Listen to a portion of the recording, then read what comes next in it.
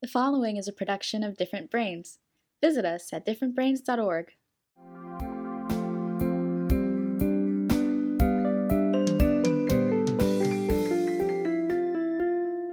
Hi, I'm Dr. Hackie Reitman. Welcome to another episode of Exploring Different Brains. And today I'm very excited. Of course, I'm going to learn about something I know nothing about. And we have the pleasure of interviewing all the way from Chattanooga, Tennessee, Janice Ryan, who's an expert in the field of multi-sensory environments. Welcome, Janice. Thank you, Hackie.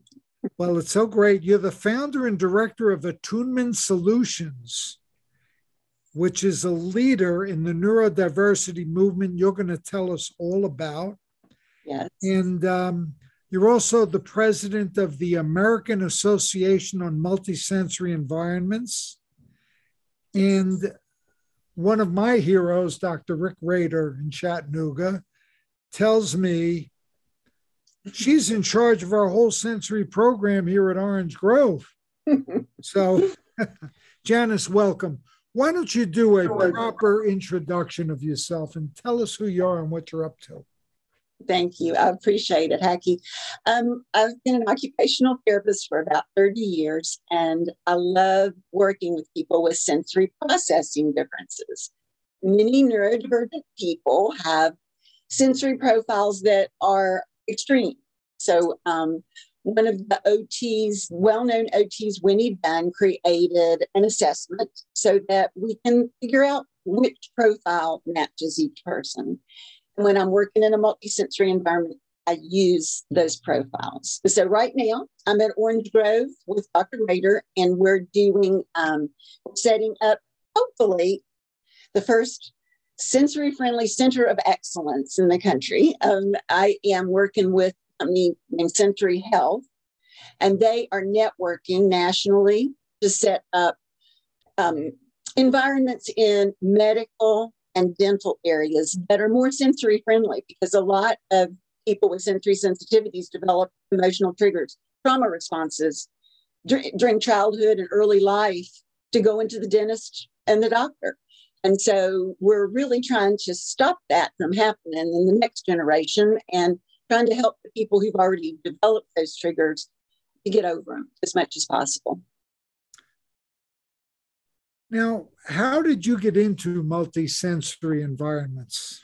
Well, that's a long story. I have always loved working with people with sensory differences. And I met, actually through Rick, I met Linda Messbauer. And she is the therapist, the occupational therapist who brought multisensory environments over from the Netherlands. They're very established in that part of the world. And we've really never understood the science too well behind them until recently. And now we're understanding it a whole lot better, because we're understanding through consciousness research and also mindfulness research how the relaxation response works, and how if you relax and get in that just right place so that you can learn in a deep way. And it's called social emotional learning or somatic learning. So it's that deep feeling in the body or that deep ability to connect with other people. And that's where Attunement Solutions came from too. Attunement is a word that comes from mindfulness research. I don't know if you're familiar with Daniel Siegel, but he's the one who started writing about mindful therapy. And I began practicing mindfulness in 2004 and applied that to my practice. Explain to our audience from your point of view, mindfulness, the way you're using the term. Well, that's a very interesting question, because everybody's talking about it now. Therapists are using it, but unless you practiced it, it's easy to kind of think of it in a more of a Western way. And if you practice mindfulness, you know that it has a whole lot to do with being able to stay calm during stressful situations. So it has a lot to do with being able to get over emotional triggers by living through potentially stressful things, but in a calm state. Mindfulness allows you to do that, and the relaxation response allows you to do that. So if you take multisensory somebody, environment. if you take somebody like me who recently got into it, when I learned that you don't have to sit for an hour with bells and chimes, and I can just do a 10 minutes of some nice breathing with somebody talking on a Yes. mindfulness app and just reset your brain and everything. Mm-hmm. You obviously are taking mindfulness and extrapolating it into the overall environment. Yes. The reason I love working with people in multisensory environments is because it's an environment that allows them to benefit from that same relaxation response that you have experienced when they normally couldn't have. Many times people with special needs, they really can't go through a mindfulness practice, but the environment sets them up for it because it relaxes them. So we use lights, we use music, we use the synchrony between those things to help them relax and breathe deeply and benefit from learning opportunities that we give them in treatment. Tell us about Attunement Solutions. Well, I began Attunement Solutions in 2018, and I had a practice before, and I really was more focused on human systems dynamics, which I'll tell you about too, at that point. And so it was named Human Systems Occupational Therapy. Attunement Solutions was an outgrowth of that because I began to apply a lot of the things that I had used with people with dementia to people with autism or PTSD.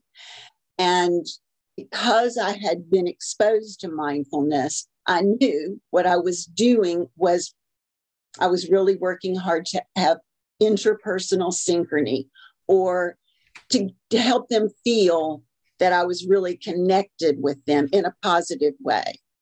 And so Attunement Solutions, that's what attunement is that ability to be able to connect in that really supportive way. So attunement is something that parents use with their own kids. When you know why they're crying, when they don't have to say why they're crying, that kind of thing. It's a real close interpersonal connectedness. And then let's extrapolate from that on to the reach of and purpose of the American Association on Multisensory Environments. So when Linda brought this over from the Netherlands, she was actually working with a severe and profound population and was using it. And I met her when I took a class at Orange Grove that Dr. Rader had sponsored and Orange Grove had sponsored. And she and I immediately had this connection because I was using mindfulness and I was using what they call implicit memory environments, which are like sensory cues and motor cues. I was doing that in long-term care facilities. And we realized that we were doing a lot of the same things.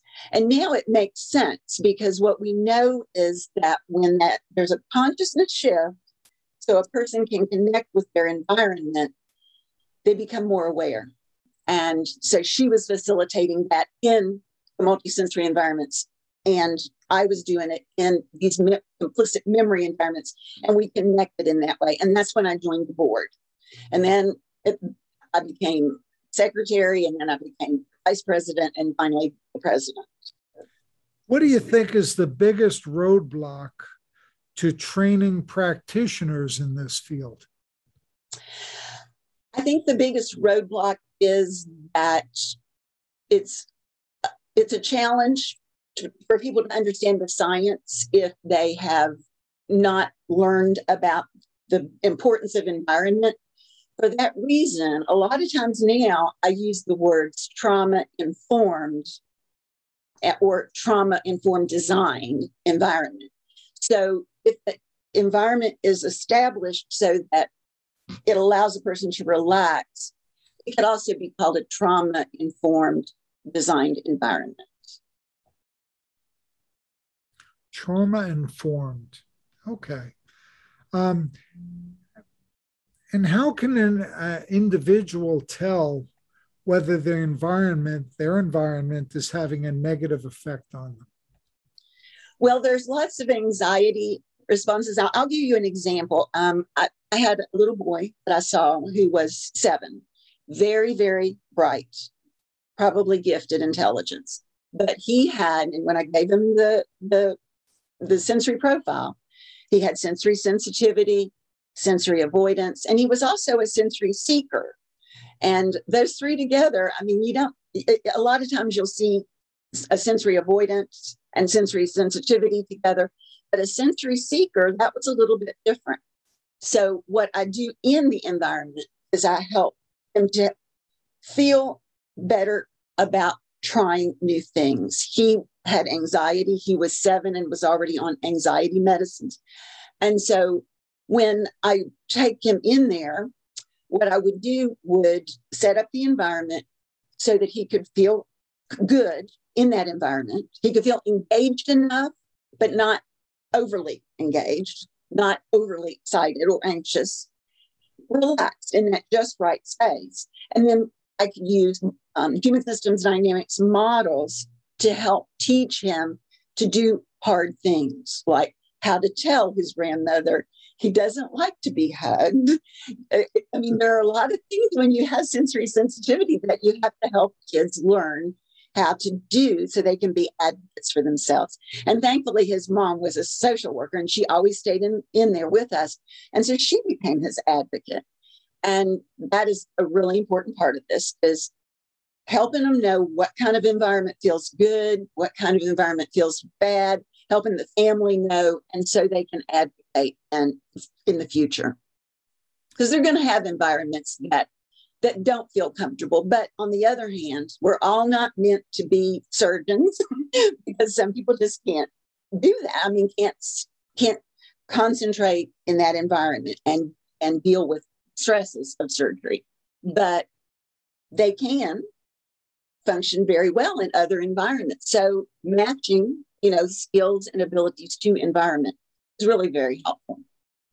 And it's really it's an extension of like why we started Different Brains, because every brain is different. Right. They're not one size fits all, whether you're talking about environments or anything else. And it's tough for us to realize that. Yes. And that's where the human systems dynamics piece comes in. So I'm also trained as a human systems dynamics professional, and we use models to help people think through. Like, for instance, I worked with a teenager, and she was, I worked with her because she was having stress about her high school days. She was having all the usual high school stresses, but it was all more intense because she was on the spectrum. And when she would come, we would use the models of what, so what, now what, go through adaptive action cycles. So she could talk about, well, this is what happened. So this is how it made me feel. And then we could talk about what she was going to do about it. Sometimes that's really helpful because you can pull out pictures, you can help them identify and figure out words to use. And so, again, I taught her mom to do that for her. And so all of it has to do with success in school. And it also has to do with success in work. And so, like, working with career development with neurodivergent people is something that I'm very interested in, and I'm doing with Human Systems Dynamics Institute. We're setting up some trainings.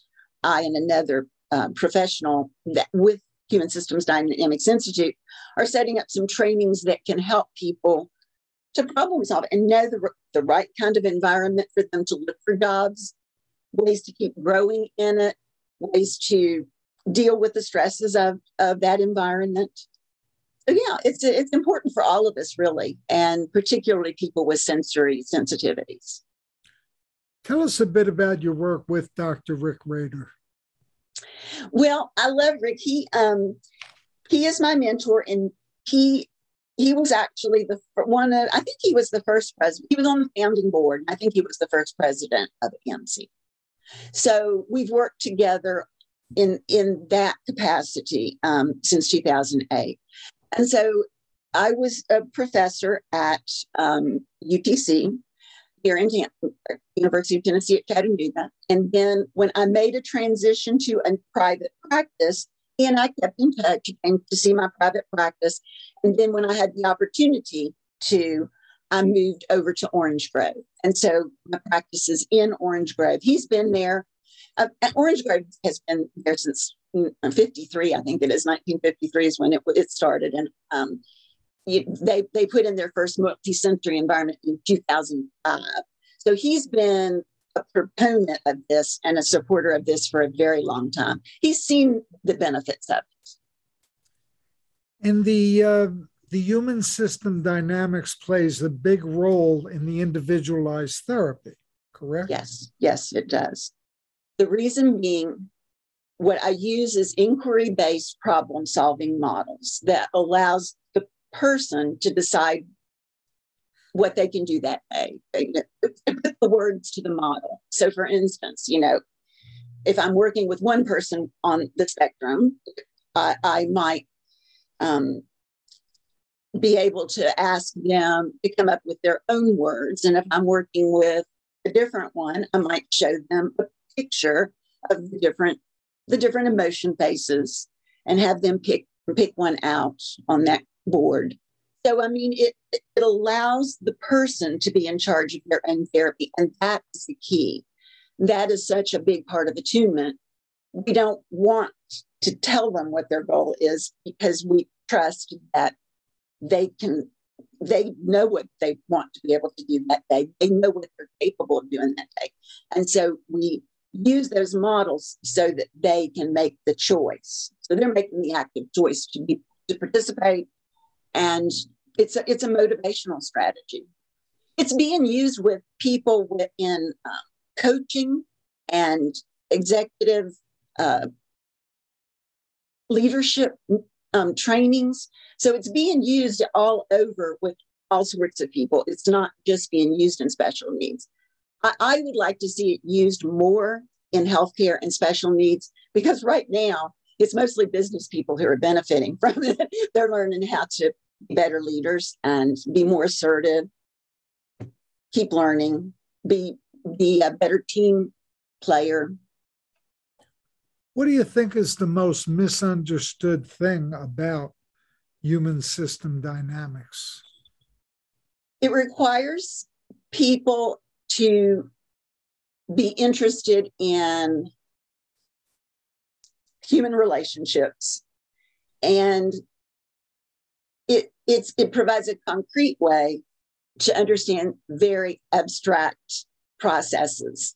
Some people, I don't think, are interested in those kinds of abstract processes. Some people are more concrete thinkers. I mean, so I think it is a profession that is very appealing for people who are very, very social and also have a good abstract thinking. That would be what I would say. Let's say one of our interns or our audience who are viewing this or listening to this want to get into that field. What kind of training do they need? How do you get into that field? What kind of education do you need? Well, Human Systems Dynamics Institute provides lots of training. And I went back in the old school days. So it was about 2009 as well. And we took 3 different sessions on site. Now, I think they do it all online, but they do it in what they call communities of practice. Because one of the ideas with Human Systems Dynamics is that it's all deep learning, and deep learning is self-motivated. And so a lot of it is conversational. So a lot of what we learn is, it just happens spontaneously in communities of practice, working together. So Human Systems Dynamics Institute has a website. I can give you the link at the end of this. And they do trainings, and they also do a lot of free 1 day or 2-hour events. They call them adaptive action labs that just kind of teaches a bit of the basics. And you're intimately involved with them. I've been involved with them, yes, for a long time. Very, very passionate about that. As a matter of fact, I just wrote a blog for their newsletter, and I attributed my mindfulness practice to my ability to use some of their models, because I realized that it kept me going. So I started mindfulness meditation in 2004. And about 15 years ago, it became just a daily routine, and I just do it every day. And I feel like it's because of the models that just kept me moving forward, taking adaptive action, and then at the same time being a reflective learner. So I kept learning from my experiences. Is there anything we have not discussed that you would like to discuss? Well, I guess the only other thing is just my feeling about where we are with neurodiversity. I mean, I feel like it's taken such a long time for this concept to catch on, and it's finally, I think people are recognizing it. That, I mean, if people get neurodiversity, they get diversity, period. It's just such an important concept, and I think there's a lot of peace building potential to it, and it's something that I think it involves everybody. So that's probably my biggest message that I want to leave with. And what are some of the other diagnoses you work with aside from Alzheimer's and dementia? And give us some of the others. Well, I worked with an adult with PTSD who had a history of early life sexual abuse. And she was being served by an organization specifically that serves that population. The man who was the director of that organization referred her, saying she's really hard because she's been in and out of the mental health system since childhood. And she came for an assessment, and her first day there, she said, well, your assessment is like none other I've ever had. Usually the therapist is trying to trip me up so they can diagnose me, but you just wanted to get to know me.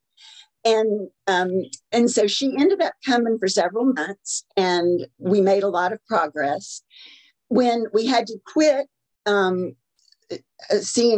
I had to quit seeing her for therapy, I was able to connect back with the man who had referred her. And he was so impressed with how much progress that she had made. And what he started doing at that point is he wanted to see if he could figure out a way to create a multisensory environment in a van or a trailer, a bus, to go to a prison system. He and I would still love to do that, but he's not been able to get the money together to do that. That's the kind of thing that could be done, and I think would be very effective, having a travel multisensory environment that you can take to places like prisons, any place where you would have people with a lot of emotional triggers and PTSD. So that was an adult that I worked with. And then again, I've worked with kids, and I've actually even worked with adult gifted population. And I just love that population because there's so much you can learn from some of these brilliant people on the spectrum who are doing impressive things with their lives right now.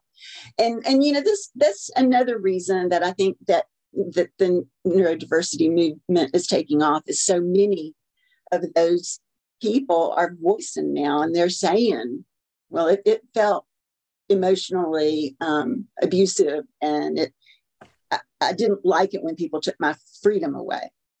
And that is one of the reasons why I totally believe that the inquiry-based approach is valuable, because we're not taking freedom away. They're deciding what they want to work on.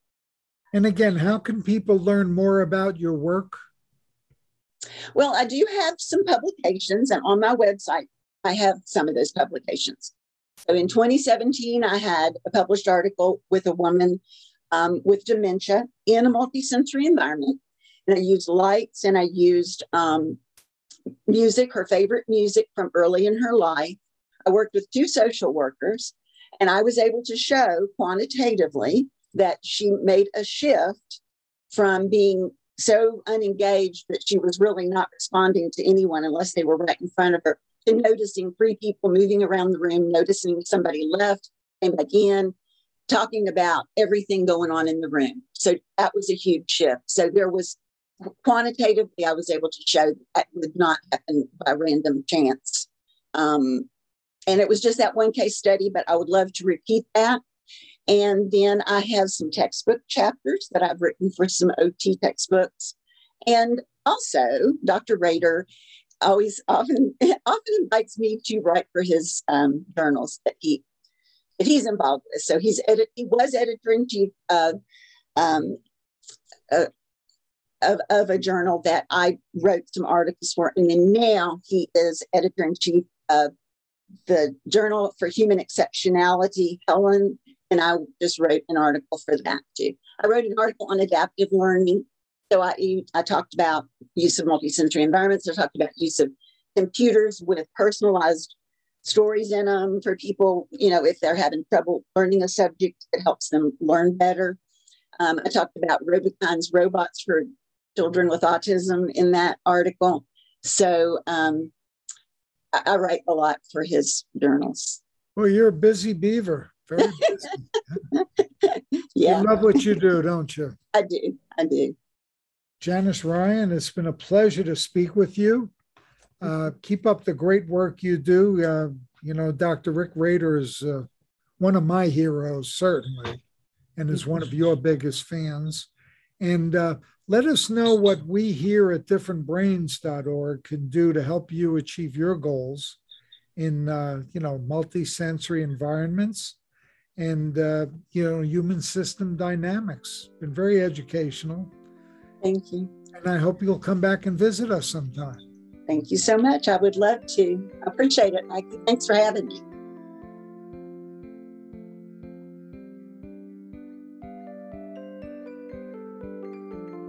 Exploring Different Brains is a production of Different Brains. Visit us at differentbrains.org.